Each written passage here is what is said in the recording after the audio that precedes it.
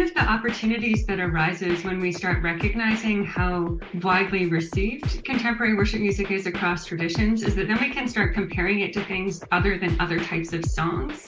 And that can reveal some of these other characteristics, these other understandings about worship that are present in it.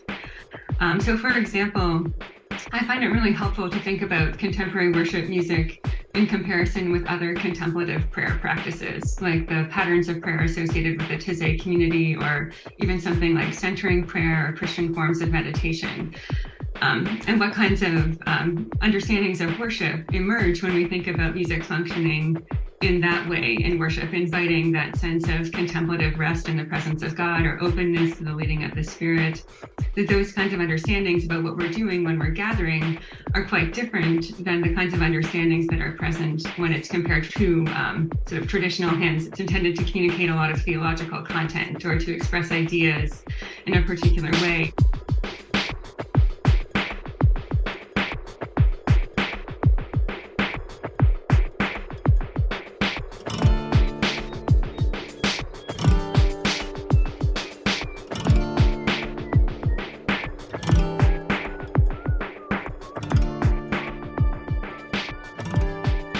Ladies and gentlemen, boys and girls, podcast listeners of all ages and stages, welcome to episode 56 of the Jolly Thoughts podcast. I am joining you today live from the front seat of a car in the great corn state of Indiana. I'm here visiting some people and doing some things, but I want to get this conversation out to y'all as soon as possible. This is a wonderful conversation, and this is a conversation it's a first for us here on the podcast, which is that we have not one, but two guests. It's a double the fun conversation with Sarah Kathleen Johnson and Anneli Loepp Thiessen, who we talk about a number of things, but sort of the grounding, what drives the conversation, what we keep bouncing back to is an article that they released in a journal called Worship, which we talk about in the conversation. And the title of the article is Contemporary Worship Music as an Ecumenical Liturgical Movement. So we unpack all of those terms. If you're like, I don't know what any of those words mean, maybe you're going to be like, well, this is not a fun podcast for me. Sorry. But I promise if you stick around, those words will get elucidated, and the conversation for me was really quite fruitful. There was a couple of light bulb moments that went off. And so I really, really appreciated Sarah and Anneli taking the time to be patient with me and walk me through it as well. So without any further ado, I will turn this conversation over to Sarah and Anneli.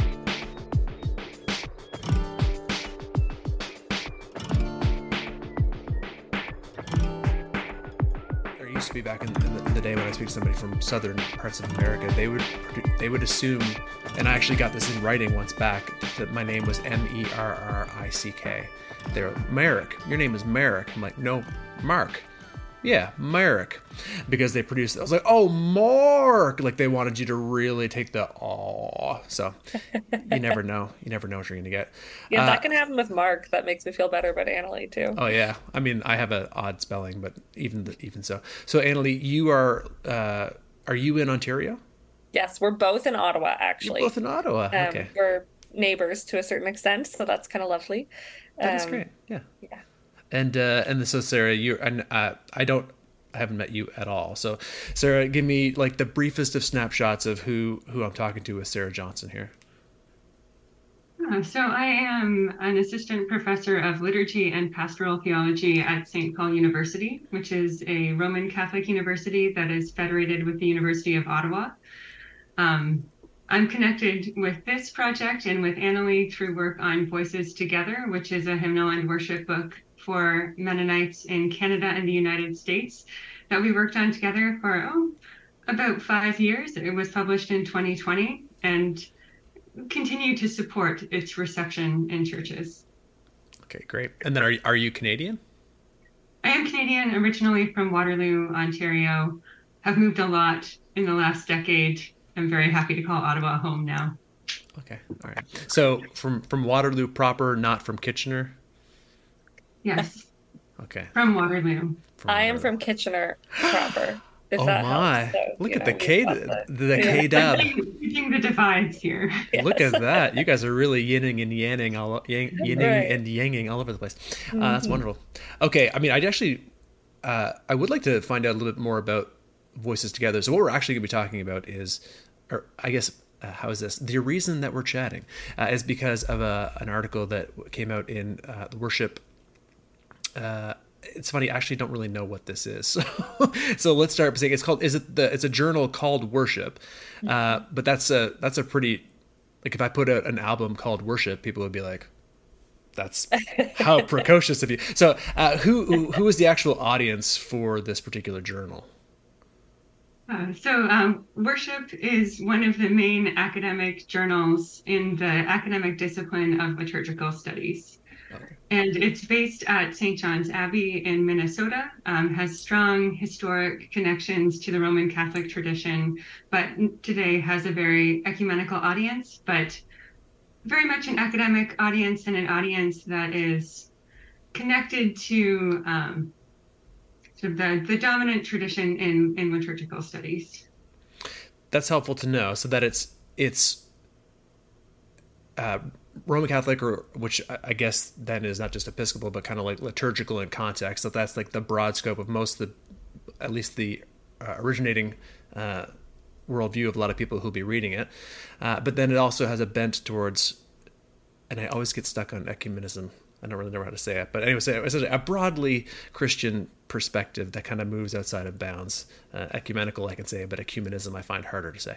And so that's interesting. That's why it's worth noting, because the title of this particular article that you guys co-authored together is Contemporary Worship Music as an Ecumenical Liturgical Movement. And so for many people, again, kind of where you start determines what you're seeing. And so for a lot of people, they're like, yeah, sure. I mean, it's pretty clear. You guys cite somebody near the beginning that talks about how broad it actually is. But are you finding that in this particular stream of, not necessarily church studies, you could say that, but just kind of academia in general, this particular type of music, and we could talk about the fact that you think of it as more than music, but we'll start with it as music, has not gotten necessarily a whole ton of kind of academically rigorous attention? Yes, so there's increasing attention on contemporary worship and contemporary worship music in the discipline of liturgical studies. But the discipline of liturgical studies is very much rooted historically in the traditions that were associated with what is sometimes called the liturgical movement, which is the historical research, the theological thinking that really informed significant changes to Christian worship practice around the world, especially rooted in the Roman Catholic reforms of the 1960s at the Second Vatican Council, which then impact Christians across traditions. So there's certain narratives that are very dominant in the discipline of liturgical studies that tend to be rooted in the Roman Catholic tradition and liturgical theology, as well as mainstream Protestant traditions more broadly. But it's an academic discipline where free church traditions, evangelical, Pentecostal traditions have been less well represented historically, although there is increasing attention there. So I would see this article as trying to name some of that increasing influence of contemporary worship practices on the church widely, and then to invite more rigorous reflection across the Christian tradition on the theology of these practices and their significance across traditions. I think you also commented, Mark, about like important to acknowledge where we're coming from a little bit on this. And I think from a practical angle too, the title of the article is a little bit necessary to say in the Mennonite context that we come from, where there's this kind of assumption or idea of what like Mennonite worship is, and that's fairly widely held across maybe more traditional North American Mennonite communities, like the ones that Sarah and I both kind of grew up in and emerged from in many respects. And so being able to highlight like contemporary worship music isn't something that's like a fad, that's a small thing, that's kind of worth overlooking. It's actually a really significant movement that has a lot of traction ecumenically and within Mennonite contexts. And so I totally appreciate what you're saying about like this seems kind of obvious. Like to a certain extent, it's not particularly noteworthy, and yet in some of the context that we're coming from, it actually feels really, really big to say because it's just hasn't gotten a lot of traction and has been somewhat overlooked.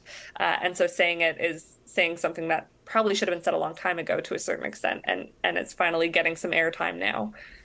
That's helpful. Yeah. So I'll have to. There'll be multiple times on this brief conversation where my ignorance will be on full display. I love that. It's okay. So that's part of what we're doing. So I don't really know what you allude to the idea that there is sort of a perception of what Mennonite worship would look like. I don't really know what that is. You guys mentioned that you're both from either Divided, the Kitchener, Waterloo area. My parents lived in Guelph, Ontario for a little while. And when I went to visit them one time, we went and took a drive out to it was some kind of a Mennonite church. And the people who drove up to this particular Mennonite church did so in horses and buggies. Now, so this is one of the only kinds of touch points I have with like what a Mennonite is, because there's not a whole ton of them represented in the Atlantic provinces of Canada, where I've grown up and spent the majority of my life other than through traveling. So I really don't have much of so what is a typical worship life of a Mennonite church like? I think this is a great question and also a very complicated question because it's so diverse. Mennonite worship is so not uniform. So to maybe like blow it out even further, the stats have changed a little bit recently. Somewhere 2/3, 3/4 of Mennonites are in Latin America, Asia, and Africa on a global level. So there's a really, really strong prevalence of Mennonites very much outside of North America. As a movement, the Anabaptism emerged in Europe, kind of spread throughout Europe in the middle of the 1500s, response to the Reformation, strong emphasis on adult baptism, believers' baptism, being able to make that choice, pacifism. And so obviously some of these things were a little bit hot topics and led to Mennonites being persecuted in various ways kind of throughout early history and then for the next couple hundred years as well. And so that's kind of the emergence, but we see, Anabaptism is certainly not only in Switzerland where it began. It's much broader than that now. And so because of that, it's just really, there's so many different expressions of Mennonite worship. There are still kind of core beliefs that hold folks together. Again, adult baptism, again, an emphasis on peace building and pacifism, and some, there are a range of core beliefs, but the expressions of worship really, really vary. So yeah, both of the churches that Sarah and I both grew up in fall nicely into this kind of like what I would describe as like traditional for Mennonite Church Canada and Mennonite Church USA, which are two of the big Anabaptist denominations in North America, the big Mennonite ones, and would have a strong emphasis on hymn singing, 4-part hymns. Often that's been a cappella. That is maybe less a cappella. A cappella is without accompaniment, so just voices. Maybe less of that now than there would have been in the past, but still an emphasis on that. Just kind of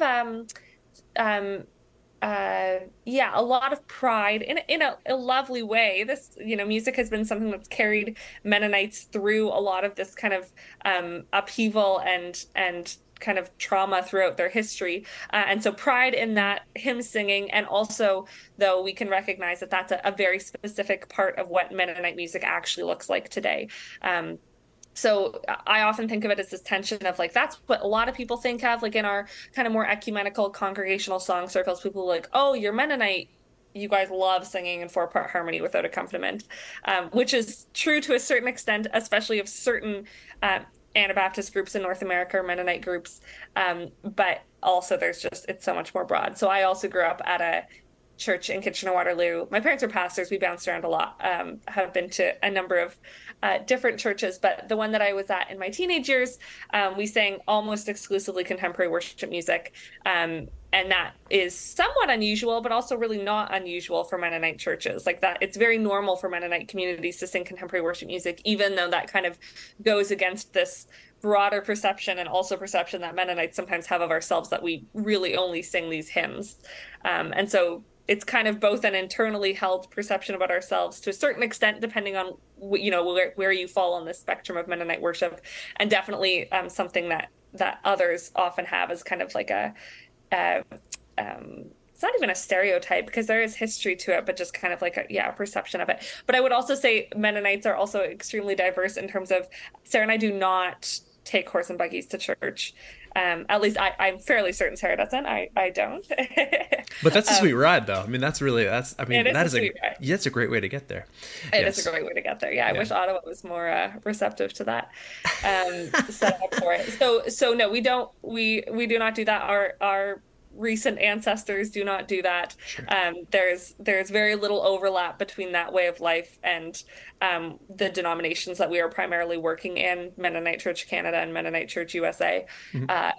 But there is shared history and there are shared values in terms of simplicity and pacifism and some of these other things. And so for the most part, it's not a super helpful comparison point because there are just so many differences for the context that we're primarily talking about. But yes, these are shared ancestors and part of this broader Anabaptist family. Absolutely. Yeah. Okay. That was a deep dive, but I think for me at the very least, that was a little bit helpful. So let's go ahead and then dig into the article proper. One of the things we probably should do, we've talked a little bit about Mennonite tradition and why this is helpful. We've talked a little bit about what the target audience of the journal is, but you spent some time in here talking about what contemporary worship music is, and you helpfully shorten it down to CWM because you have to say it so many times in the article. It would have taken up the overwhelming majority of what you're actually saying. So what is, in your guys' estimation, or for the purposes of this article at the very least, what are you calling CWM? This is one of the places where these conversations sometimes get bogged down. And this article is definitely shaped by the many conversations that Anneli and I have had with communities, with practitioners about contemporary worship music, where we get these questions about what is and is not in this category. So we found it much more helpful to think of contemporary worship music in terms of a family resemblance instead of a list of essential characteristics. So that means we're not looking for sort of key markers that every contemporary worship song must have, but instead we're seeing patterns in how these expressions of worship relate to each other. So if you think about it, it's like, I look like my brother and I look like my grandma, but my grandma and my brother don't really look like each other, but we all have this family resemblance. So that's kind of the framework that we're using. It comes from a philosopher, Wittgenstein. And then there are three types of characteristics or traits that we look at, including some musical characteristics, which Anneli could say more about, as well as the context of origin of contemporary worship songs, which tend to come from some key sources, although this is also definitely a grassroots movement too. And then also the liturgical context, the context of reception, the way in which they're intended to be used in worship. So those three different characteristics are how we think about what is considered contemporary worship music. And at one point in time you mentioned the idea that there's certain musical, I mean, we're using the word music, it's the noun in the contemporary, in the worship, and so you talk about the idea that there's like certain kind of like things like the way that the music is sung, like it actually has like a certain syncopation to it. You kind of do your best to give us some kind of like characteristics of it, but then you also acknowledge pretty clearly that means that it's not easy to tell what it is. But you go one step further in the article and you kind of say that contemporary worship music isn't, even though I just said that's the noun that we're talking about, you allude to the fact that it's actually something different, that it's actually kind of, or at least the way that you're interpreting it, it is itself a liturgical movement or liturgical expression. So it's not as though the songs in particular exist without a broader context, or I think at one point in time you say that you can take the it's the songs out of the worship expression, but you can't take the worship expression out of the songs. I may be not exactly quoting it precisely. Maybe you have it at the fore. But what do you mean by that in terms of like what is the form, as it were, of the worship that contemporary worship music is supposed to be providing? Oh, well, this is born from the fact that so often this really has been approached as music by musicologists, or it's been compared to kind of traditional hymns, whatever might be meant by that as well. But if we step back and look at it in this broader, more holistic way, it's not just an expression of music. It's also an expression of worship that is really integrally connected to theological understandings of the meaning and purpose of worship and how one engages in communal Christian ritual. And that those traits are really tied to this expression of worship.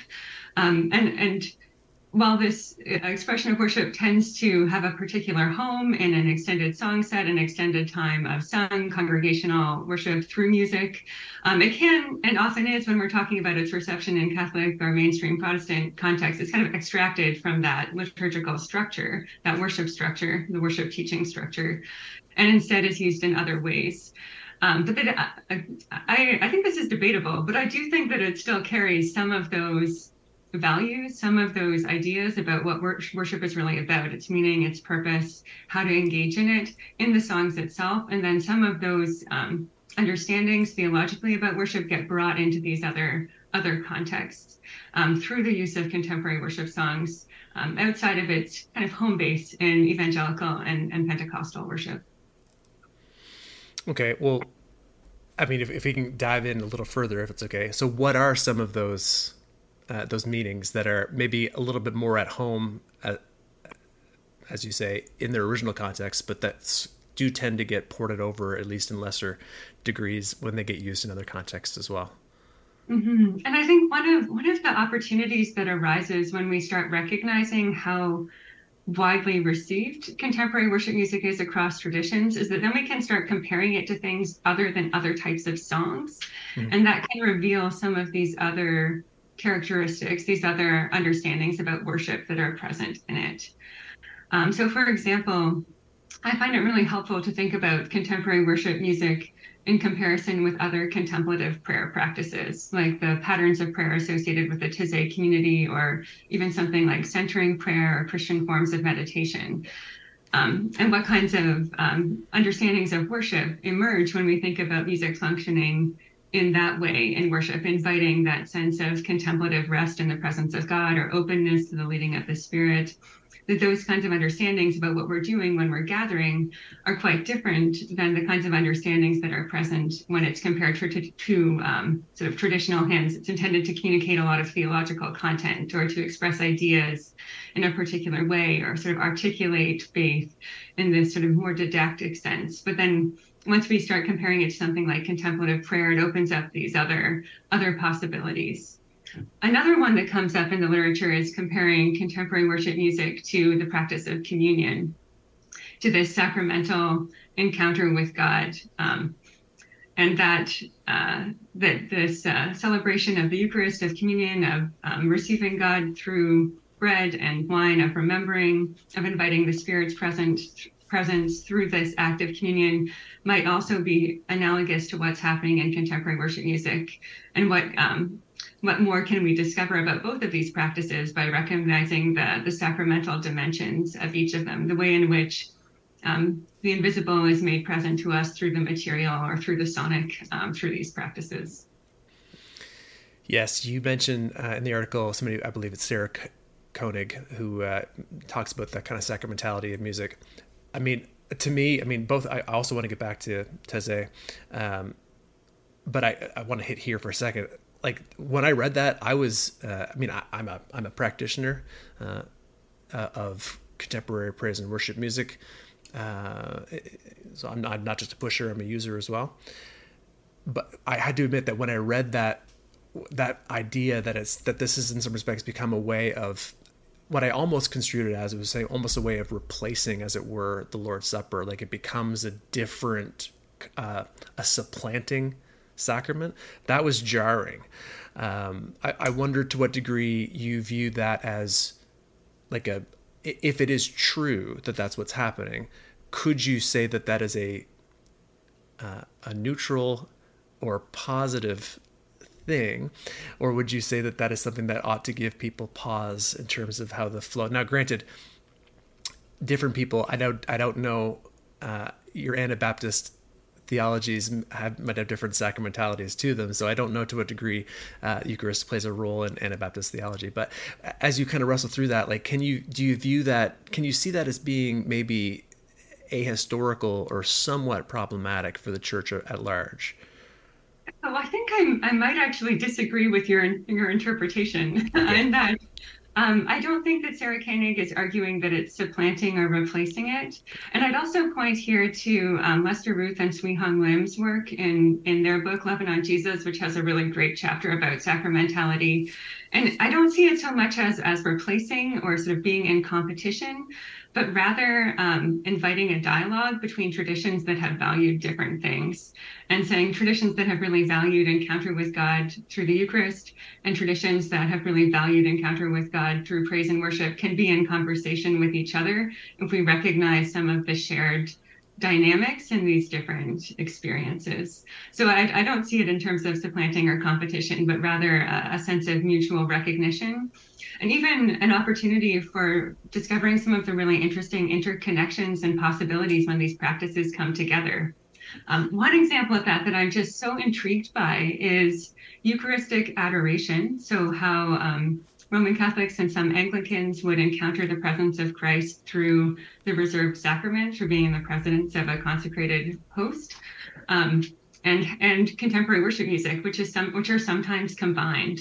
And that there, to me, as someone who's sort of alongside both of these traditions in certain ways, I can see this close connection between these practices because they're both about this contemplative, intimate encounter with Jesus, and that they really mutually reinforce and enrich each other so much. When I think about attending adoration with contemporary worship music in the Basilica at the University of Notre Dame, it is Notre Dame, not Notre Dame, by the way.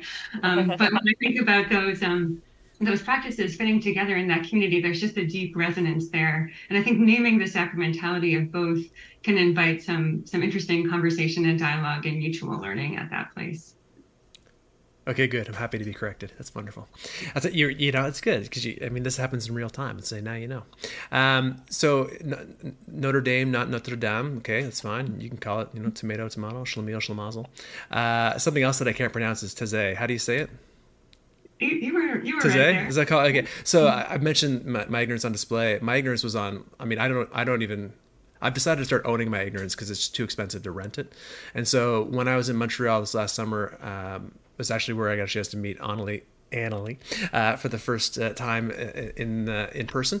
But I was walking along and somebody was just talking about the fact that they had just come back from Taizé and how important it was and how wonderful it was. And I was like, I didn't even know enough I couldn't even spell it, so I couldn't Google it. So I had no idea what was going on. So, and you guys mentioned in here something that I thought was interesting. I have since looked it up a little bit, but I'm still by no means an expert. But first of all, could you tell us a little bit about what it is for those of us who don't know? Taizé is an ecumenical movement, but also a monastic community in France. I believe the town is called Taizé, and it kind of operates as well. It's a bunch of different things. So I went to Taizé in, I don't know, summer 2018 maybe, and stayed there for a week and ate with people and had small groups with people and read the Bible with people. And there were like, I think there were about 4,000 of us there when I was there. Like, it was a massive amount of people. Wow. And they were largely like young Europeans on summer break. So it was a really cool experience. And then we'd pray together and have these like kind of short services a few times a day. And the evening one, I believe, was at like 8 p.m. and it would just last until after midnight. People would just be singing. And so you're singing Taizé songs, which are often quite short, have a short text, often kind of based on scripture, but a range of themes and of contents. And they would repeat the same text for maybe like 20 minutes, the same song for a long time. And you're just kind of letting the words wash over you. Again, kind of back to contemplative prayer, like really similar to that, of just kind of entering into what the text and the music is doing. What I didn't realize in North America, often when I encounter Taizé services, there's like beautiful instrumental parts and many, many instruments and soloists and all of these things. And when I was at Taizé, it was like not even a full keyboard, like a 3-octave piano keyboard set to the guitar settings. It sounds like a guitar, but it's a keyboard. And that was what was driving the music for that, 20 minutes that were immersed in the same short piece. And so that was kind of my experience, but it's also a way of worshiping, a way of praying. And so the songs from that movement have gotten traction far beyond the Taizé community too. And so we've had Taizé songs in, like, there's some in our 1992 Mennonite hymnal, which is the predecessor to the 2020 hymnal that we talked about before. There are people, I think when I was in high school in Kitchener, people were starting Taizé services, and people, like, I remember going to a Taizé service with my parents in the evening, like Sunday evening, often kind of candlelit. But I think it offers something so different to the busyness of what is kind of traditional Mennonite worship, like what I grew up with. It's just so much more open, and just you're able to just kind of enter more fully into what is happening. And so I think it's a really interesting comparison point, because for me, Taizé was all, like, the narrative that I heard around Taizé was like, Taizé is amazing. We love being able to enter into this music and just letting it wash over us. Like, we love this. We love how simple it is. We love how repetitive it is. Like, have you guys done Taizé? Because if you haven't, you should. And the narrative around contemporary worship music was like, repetition is bad. Right. Oh my gosh, it's so mockable that they'll sing the same 2 lines for 15 minutes.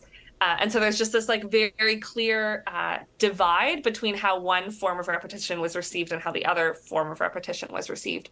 And so I think they both illuminate each other in interesting ways, and it's really interesting to kind of put them in dialogue and say, like, what we're doing with Taizé, we can do with contemporary worship. Like, these are functioning in very, very similar ways, and one is not better than the other. Like, there's no hierarchy around this. Like, yes, repeating music has a beautiful, liturgical function and allows us to experience something so unique in worship, and this is a good thing. And so contemporary worship did not invent repetition. This is something that we see in many different forms of worship, and this is a good thing. And so being able to kind of put those in dialogue, I think, just helps us dig a little bit deeper on some of the maybe assumptions that we might bring to contemporary worship or to Taizé, and to kind of help us have conversation points for these things. Yes, that's really good. Yeah, because you said there was interesting in the article, you said some people who would have challenges with contemporary worship music would be perhaps more inclined to embrace this form of worship. So obviously you can see, I think it's a really helpful kind of analogies between the two, different, but obviously there's similarities, but there's also dissimilarities in some respects, and some of them might be theological. I think that's kind of the part of the iceberg that's harder to see, is just like what's going on beneath the surface of where some of this material originates from. Like the communities, my guess is that the communities from whence those particular French congregational communal songs arise from look different than the communities from which a lot of our popular contemporary worship music comes from, right? And you mentioned the idea that it's not necessarily easy to disconnect, or maybe it's not necessarily easy to disconnect the actual kind of end user application of these songs from the sources from whence they come. And so I'm sympathetic to the idea that I think that's a great argument in some respects, is to say, look, they're singing the same thing for 18 minutes or for 3 hours in a row. And it's not, yeah, but also in some respects, would you say that the lifestyle that comes along with it in some respects is somewhat different, I guess, to the people? So when you guys put together a hymnal, so you put together not just voices together, but you also put together, if I understand them correctly, supplementals in some respects that kind of help people in the short term.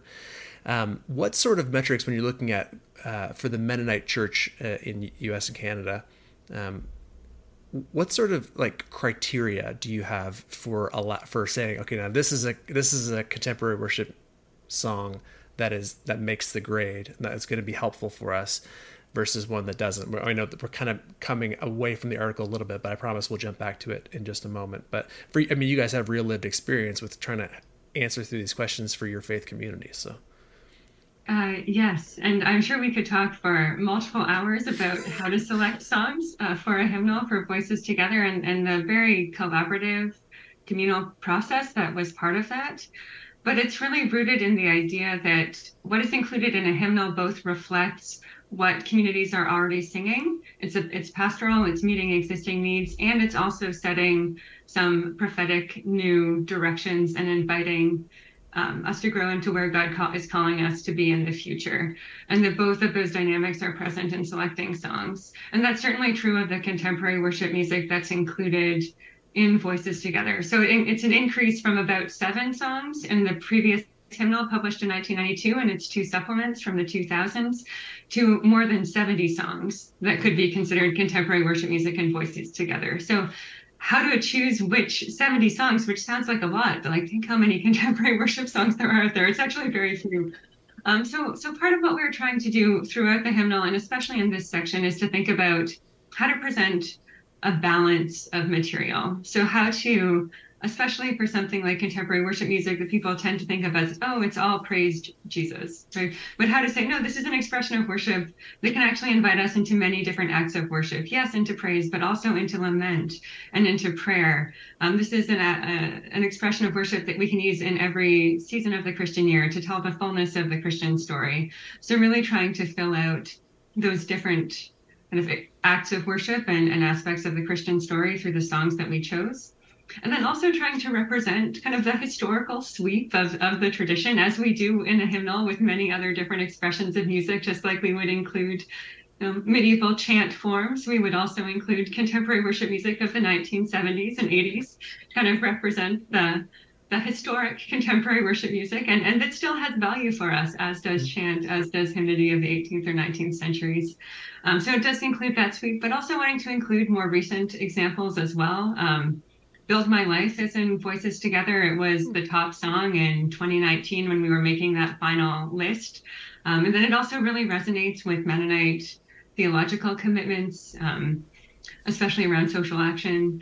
And that kind of influence is present too. So in addition to thinking about what songs do people know and love already, what can we introduce that really speaks to the particulars of our tradition too, and that draws on the songs that are being written in this expression of worship by Mennonite songwriters, to include the voices of our own tradition here too. I think it's worth noting too, like Sarah highlighted, how 7 examples between the hymnal and the supplements, the predecessor, but that doesn't mean that Mennonites weren't singing it. Mennonites have been singing contemporary worship for a long time, right. And so because of that, because even though it wasn't in our official printed songbooks, doesn't mean people weren't doing it. It also has had a really notable influence on Mennonite songwriting, and so there are lots of folks who are Anabaptists who are writing in a kind of way that's influenced by contemporary worship music.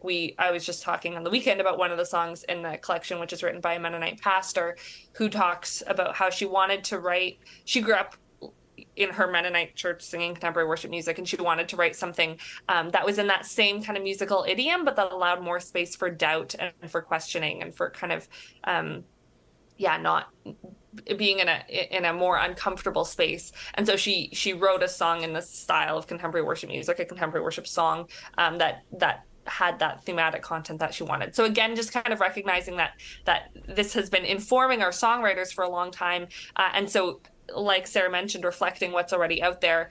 We're reflecting the work of Anabaptist songwriters who've been writing contemporary worship for decades, writing contemporary worship music. So I think that's another kind of exciting angle of it, is being able to, this is a very important part of our denominational musical landscape. And so we want to be able to recognize that too. Okay, that's good for context. So now if we hop back to the article, contemporary worship music as an ecumenical liturgical movement. So ecumenical. So part of the idea, I think you guys quote Monique Ingalls near the beginning, who says something to the effect of, 500 million, maybe, upwards of a quarter of all of the Christians worldwide use contemporary worship as their primary liturgical expression. It's funny, when I think of the idea that it's going to be ecumenical, so when I think of something that's going to kind of build bridges, that's going to help people see across divides and say, hey, we might have some differences, but we also have some similarities. Like, I think it's going to kind of unite at the core. I think, well, I'm going to go to Zambia, or I'm going to go to Zurich, and I'm going to be able to sing the same song, and we're gonna be like, oh, look, we all sing Hillsong songs. Like, isn't that great? We're all united.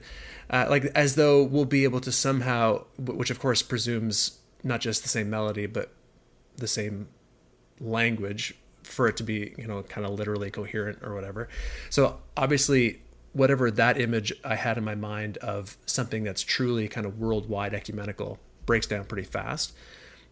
But I did at least think that we would probably have some sort of a literal shared songbook, that would be part of what would help make that divide more bridgeable. But when you guys are referring to this as an ecumenical thing, do you mean the style of the worship? So literally, like, kind of like the form of the songs, in terms of, like, the verse chorus, and then now verse chorus, 3 different kind of bridge. We can talk about that later. But the idea that there's a more of a format that's different than hymns, that whatever that form of music is, that's the ecumenical expression.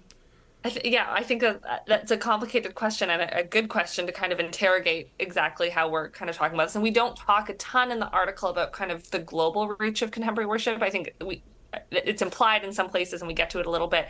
But that's another really interesting kind of discussion. And I think there's a lot of layers to that conversation about where does this style originate from, in both positive and negative ways that it's been adopted in a range of contexts around the world. I think we do have examples of, like, I immediately think of Waymaker by Sinach, who's a songwriter, worship minister in Nigeria, who wrote Waymaker, and how that has been widely adopted, and in many respects just fits really, really nicely into or resembles so closely contemporary worship music that emerged from North America, because it shares the same, exactly, verse, chorus, bridge kind of format. She wrote it in English, so there's no language difference there. Or we think, I was having some conversations recently about a contemporary worship music ministry in China that is just so clearly, some other scholars were saying it just so clearly resembles contemporary worship ministries that we see in North America. Like, they're just drawing from the same musical pot. And so, yes, to a certain extent, that is part of it. I think that this form of music, and all forms of popular music, like, this is to a certain extent just one example in a discussion about how popular music and popular music styles are disseminated around the world, and then adopted and then changed in their unique kind of context of origin. I think ecumenically, if we think maybe especially North America in dialogue with the Mennonite church and our, Mennonite context, if we look at other similar kind of hymnal projects or just worship projects in general, we see that contemporary worship is being adopted across different traditions in North America for sure. And so we can see, representation in, in the United Church of Canada supplements. Now I'm thinking Canada, or any number of hymnals will have contemporary worship included in it. And so that points to this being an expression of worship that is adopted across. And I guess the question is, are those the same songs? So are you seeing the same songs start to emerge in these various supplementals and hymnals, Sarah? That's what I'd like to speak to, actually. I do think it's partly an expression of worship, which we would see reflected in things like National Congregation Study in the United States, but it's also specific songs. It's also that when I visit churches in many different traditions, even if there are many aspects of the liturgy that are less familiar to me, I might still encounter a song that I know really well. There are a few examples of this in the article, but the one that's coming to mind right now for me was a visit to the Syro-Malabar Cathedral in Chicago. So the Syro-Malabar tradition traces its origins to the ministry of the Apostle Thomas in India in the 1st century. So very much a non-Western tradition, very much an Eastern Christian tradition liturgically. And in this community, I'm the only person who's not wearing traditional Indian dress, the only person who is not able to engage in the primary languages that are being spoken. Yet in the middle of this Eucharistic liturgy, a young man got up and he led Lead Me to the Cross by Hillsong, a song that I knew every word of and was able to sing along with. And I'm surprised how often this happens to me as someone who visits pretty broad range of Christian traditions fairly regularly, is that this will be the moment where, oh, there's something here that's familiar in an otherwise unfamiliar space. So there's something that's I'm sort of surprised by an encounter with a specific song that I know that's also present here.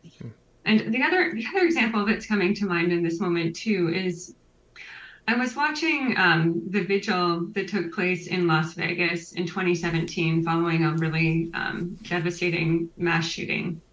And often we think of what do people sing in this moment? It's Amazing Grace, the song that everyone knows. But that's not the song that they sang on that occasion. They sang How Great Is Our God by Chris Tomlin. That was the song that it was perceived that people would know would be able to bring this community together in this vigil thrown together on the steps of City Hall, probably at the last minute, just with a couple people with their guitars.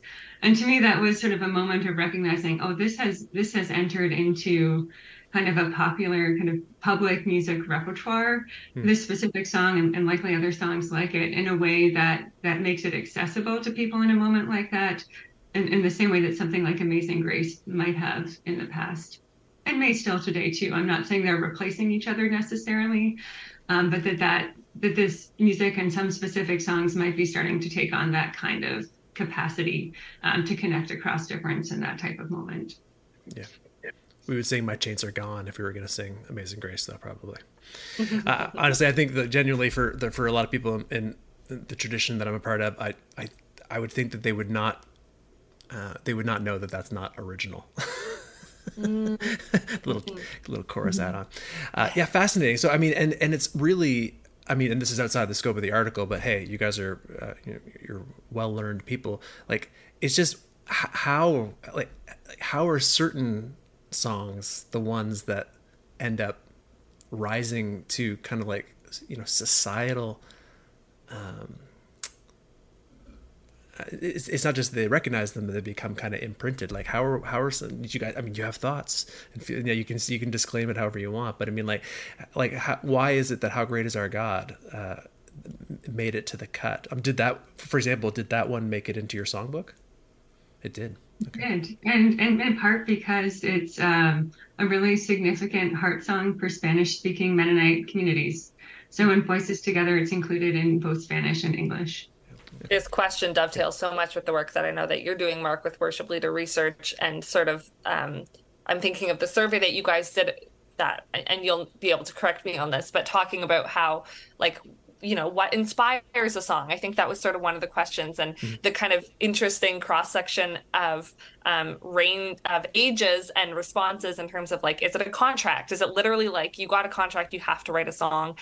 Or is it like divine inspiration, or what is it? And I think we see a lot of change throughout the history of contemporary worship music in terms of what allows some songs to rise more than others. I'm thinking of I Love You, Lord by Lori Klein, which I think she has described as quietly making its way around the world. But that is like a widely known contemporary worship song, #1 on CCLI, but just kind of, I think she would say there wasn't one like big aha moment where it rose. It just quietly and consistently became really well known. Whereas you have others, maybe like, I'm thinking like 10,000 Reasons. I feel like everyone woke up one morning and was like, we all know the song, right? Like, it just like suddenly was there, and people knew it. And so I think, like, as the industry has evolved, what makes a chart-topping song has really, really changed as the mechanisms to promote songs have changed. I think maybe where I'm at in my research, and there's, a million good responses to this question, but increasingly, I think there is a good reason to have the perception that some songs, and I think this is true, some songs just have a text or music or are speaking a theological message that is just really resonating in that moment. And so they just rise because of the way that they're speaking to people. I also think a lot of the time some songs are just a lot of money's put into promoting them. And so then we also get to know them that way. And that's not good or bad. We promote things all the time. But realistically, that's also one of the really big reasons why some songs will just like get to be that well known. But I'm not sure how much you can look at a Chris Tomlin album and be like, yeah, why did this one rise so much more than the other? Like, I think, yeah, it's a great question because I'm not sure that there are a lot of theories about it, but it doesn't seem like an objective reason why one might resonate more broadly than another one. But I do think this connects to the idea of contemporary worship music as a movement, and that if we can recognize it as something dynamic with multiple origins and trajectories that's changing over time, if we're doing that historical work, or if other scholars are doing that good historical work, that's part of what allows us to start asking questions like this. Why have some songs risen and why have others not? Mm-hmm. What are some of the forces behind that? What are then the implications of the songs that rise and those that don't? As well, or whose voices are loudest in this conversation. But it's really through seeing it as a movement and starting to name that, starting to narrate its history, that we can start to interrogate what's happening here. Yeah, well, if we could take one last foray before we close things off with your actual journal, then you provided a nice little, whose voices are being heard. Anneli has been kind to give me other articles that I've read as well. So I read the one that you wrote about the Waymaker, example in particular about how we can interact with songs that originate outside North America, how we can best deal with them. And I thought that was a really eye-opening and thought-provoking a conversation. The one that I didn't get a chance to really see very much on is your work on female voices in songwriting. But in that article that I just mentioned, you start off with one little quote that teases at the idea that at a certain point in time in the 1990s, female songwriters represented, I think you said something like close to 25% of the songs that were on the top of the charts. And then by the time you got to where we were, which is closer to the late 2010s, early 2020s, it was down to something like 4% of the songs that were on the charts. I know that you've done a bit of you're not a bit of a significant deep dive in this area, and you're thinking about it a lot. Just what's your current state of thinking or research on this particular topic, and how certain voices are maybe less represented in, I guess, not just in the output, because that's part of the dialogue that we're having back and forth. Both of you alluded that there's literally hundreds, if not, actually not, there's at least thousands of contemporary worship music songs that are being written and released all the time. Every megachurch, every church of any size, and just independent songwriters, they're all putting out songs that fit in this format, but only certain ones are rising to public consciousness. Outside of it, you could be a hero in your own hometown, but if you want that song to be sung in the next town over, something has to happen. And so for those songs that start to get kind of noticed, that's where we're seeing what appears to be less and less kind of diversity in the representation. And so maybe, I don't want to frame it as why or what, but just kind of speak to that for a moment, if you don't mind. Yeah, absolutely. I think you're right about the general kind of trajectory of definitely more women. The stats that you're pulling are specifically solo women songwriters, which we see a lot of in the first CCLI list was 1988. We see a lot of them. It's like 30% of that list roughly. And then we see solo women songwriters really declining. But what we see is the rise of collaborations across the board. So whereas there used to be maybe like one collaboration on an early list, now we have maybe one solo song on a recent list. Across the board, we're seeing rise in collaborations, decline in solo songwriters, and then with that, decline in women overall. And I think that just points to the rise of and development of like a really established industry. I know I've heard our colleague Adam Prez talk about like, how much is the Christian music industry worth? Like if we had a number, and I think it's a hard thing to know, but you get the idea that it's just a huge amount of money and time and resources that are embedded in this industry. Sure. And so that means that, like a Lori Klein who's writing the song outside of her trailer on a Wednesday morning, having a rough day, song quietly makes its way around the world. What we're seeing now is like staff songwriters at major labels who have a right together. Maybe it's hosted by Apple Music. Like there's a big like industry things that are happening that are around it. And so you can't be, I think there's just the values that are put on evangelical women and women in general in today's culture just make it a little bit harder to be able to fully thrive in that really industry-oriented space where you're touring and probably are touring during the years that you're supposed to be having children, and you're supposed to be at a rite all day, but you also have to have supper on the table. And, so there's just dynamics around the industry developing and around where women are feeling called that make it complicated, I think. And so, yes, I think I think the flip side of this is that, I don't want to paint the industry as all bad and all bad for the cause of diversity, because we have also seen a few people rise on the charts who are saying, I couldn't get signed to a Christian label, but my fans will stream me nonstop and get me on that Christian chart. And those are maybe especially bringing in like LGBTQ plus voices or interesting crossovers or songwriting collectives. And so I just think it's complicated to say like the rise of this industry has been bad for the cause of diversity, because it's also been good in some respects. But I think it just has made it more complicated to be a songwriter. This is your full-time gig if you're doing this in a way that it's getting recognized on the CCLI lists. And so along with that just comes questions about who's who and whose role is what, and what's the kind of theological authority that comes with being a songwriter, and what does that look like for each unique church, and those kinds of questions. And if I could mention just one connection to Voices Together in this too, is that Anneli is now approaching this as a scholar, but in our work on Voices Together, she also really advocated for and gave leadership to including more songs, especially contemporary worship songs written by women. So that was another factor that was part of the song selections in Voices Together, were what was amplifying women's voices and other minoritized perspectives in the contemporary worship music that is included. And while I recognize we need to talk about the industry, and I think naming this as an ecumenical liturgical movement makes that conversation everyone's conversation, not just the conversation of a few, and that's a good thing. I also don't want to lose sight of those kind of hometown heroes, of the worship leaders who have been empowered through encountering this music to write their own songs for their own communities. And that's part of an expression of worship that is accessible to a different group of people as well. And that this is often kind of bubbling up in local contexts and communities, and receiving the gifts of everyone in our churches as part of what I hope that this article can do too, is to say, as an ecumenical liturgical movement, who are the people in our churches across Christian traditions who are bringing these gifts of musical, liturgical worship leadership, and how can we receive that and be led into worship by them as well. That's wonderful. Yeah, that's really, really good. I like that a lot. Okay, I want to just bring it back to the article for this last little closing thing. You talked about the idea of kind of form. And so this is, again, it's funny. You both mentioned that you're no foreigners to contemporary worship music practices. I think if you were, then it could be, and maybe you, oh dear listener, are. I have no idea. So if you don't kind of know the tropes and the way that these things kind of play, then this could seem like an almost... this sentence may or not make sense.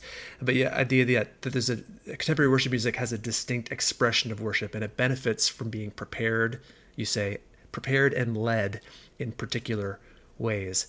And so I'm wondering, could you give me just a few snippets on some of the ways in which the contemporary worship music is led, prepared and led in particular ways, and how that might be distinct from the way that maybe some of the original like the people who are reading this article might not be as familiar with?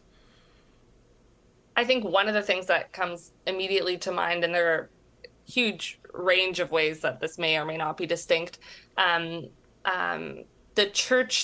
first church that I grew up in would be like song, call to worship, song, announcements, song, scripture reading, song, sermon, song, praise the people. And we don't, by and large, see that kind of order in a lot of contemporary worship services. You'll see like a song set. And that could be 2 songs that are extended and sung for a long time. It could be 4 or 5 songs. It could be, that'll change depending on the church. And then you might have your announcements, your sermon, and then maybe a closing song or maybe not. But the song set really lends itself well to contemporary worship music because of the ways that this, you can... I think there's a lot that instruments can do to bridge the different songs. The themes can build upon each other, and it kind of has this trajectory that you are a participant in. And the songs kind of lead you to a certain place. And again, Lester Ruth and Sui Hong Lim have written about that kind of trajectory in their scholarship on contemporary worship. And so I think I just led a worship service on Sunday, and my husband was helping me lead it. And we were both like, let's do a song set. Like, my church does not do a song set, but like, I think we should do a song set, because that'll just feel really like at home for the songs that we were wanting to choose. And so I think like there are lots of benefits to a song set. The church that I grew up at in my teen years did song sets. And you just, the songs kind of are in dialogue with each other in a different way, and then can kind of the songs all contribute to taking you a certain direction in a unique way, whereas you don't get that so much if you do like song and then you break it up all the time. So that's one thing that comes to mind, that like I have been in many powerful services where you do a contemporary worship song with a scripture on one side and a prayer on the other, and it's not surrounded by other music, and that is wonderful too. But there is something really interesting about doing it in that maybe more like home context, where you get to put it in dialogue with other songs and they kind of work together to create a kind of atmosphere and kind of liturgical journey for you. I can't believe I was today years old when I finally realized that if you call it with a set, like, so there's been a lot of poo-poo on the idea that like, but then when you run a lot of songs together, you're calling it a set list sounds a little bit performative, and it sounds kind of like, oh my, what a show, whatever.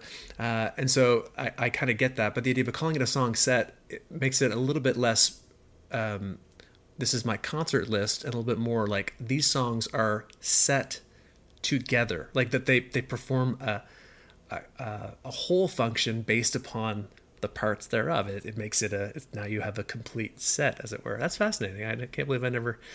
Thank you. I mean, it's worth the price of admission for this conversation at least.